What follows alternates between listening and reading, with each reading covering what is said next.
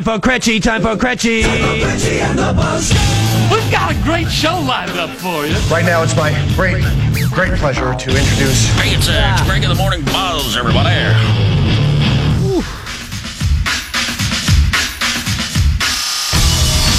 Just returning.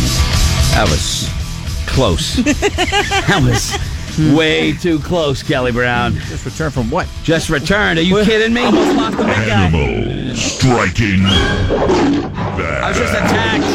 I was just attacked by a wild animal. Here on a Monday, right, I come in, and pay attention, because you guys and us, we're together, we're a family working together, us, you, we're all together.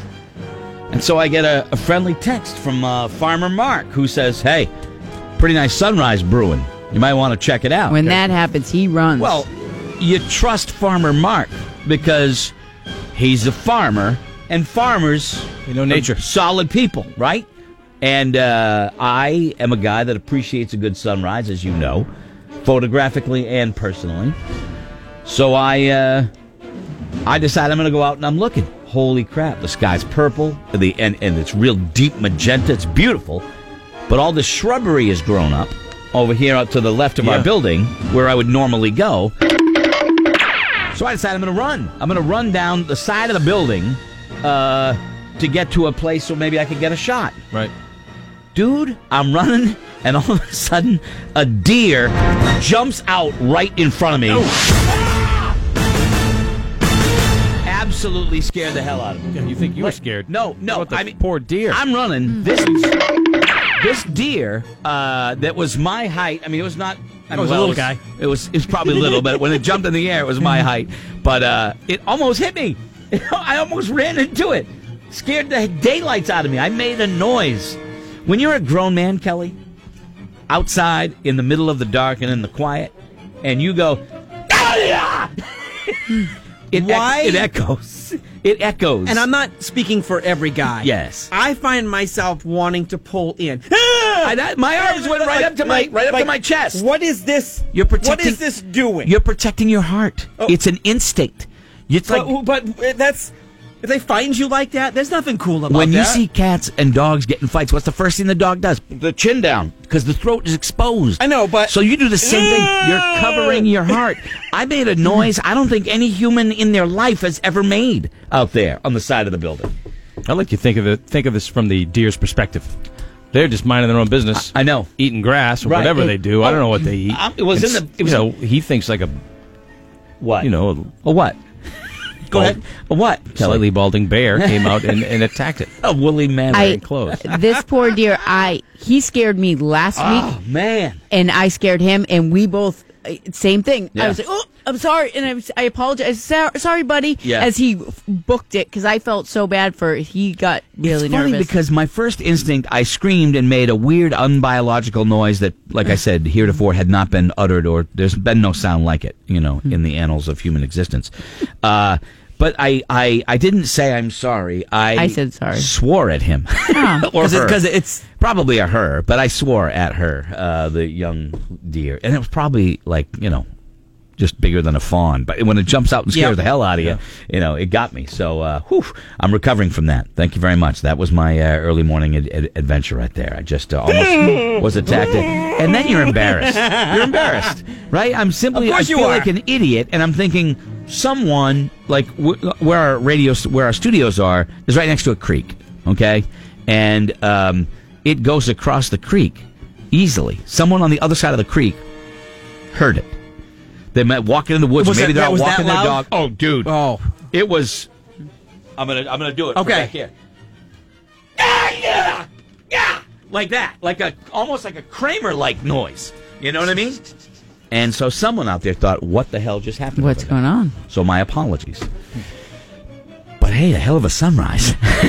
Did you get a good shot? I did not. Oh, you didn't? I couldn't. It was too brushy. It was too much. I got to mow. Let's bring the construction crews back in there and mow down that stuff. They did it. The telephone wire people did it. Oh, okay. They came in and they cleared it all out. And I'm like, great, what a view.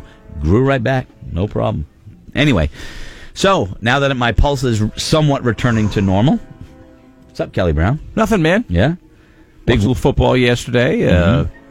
Horseback riding with my daughter on Saturday night. How did you fare in yesterday's first outing of football? As far as, I think I was about even. Yeah? We'll take it. You get the entertainment. Mm-hmm. Yeah, about even. Okay, that's good. As long as the Pats won, that was the main concern, and they got a victory. I thought of you all weekend because the big story all weekend was not so much football as it was Serena Williams. Double up.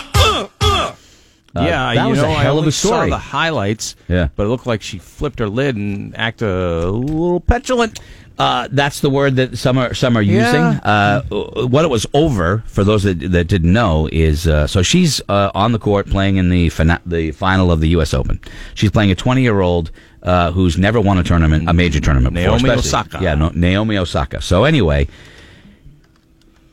the players on the court, the coaches in the stands. They're not allowed, supposedly, to coach from the stands, but they got hand signals like a third base coach does. Sure. It's common. Mm-hmm.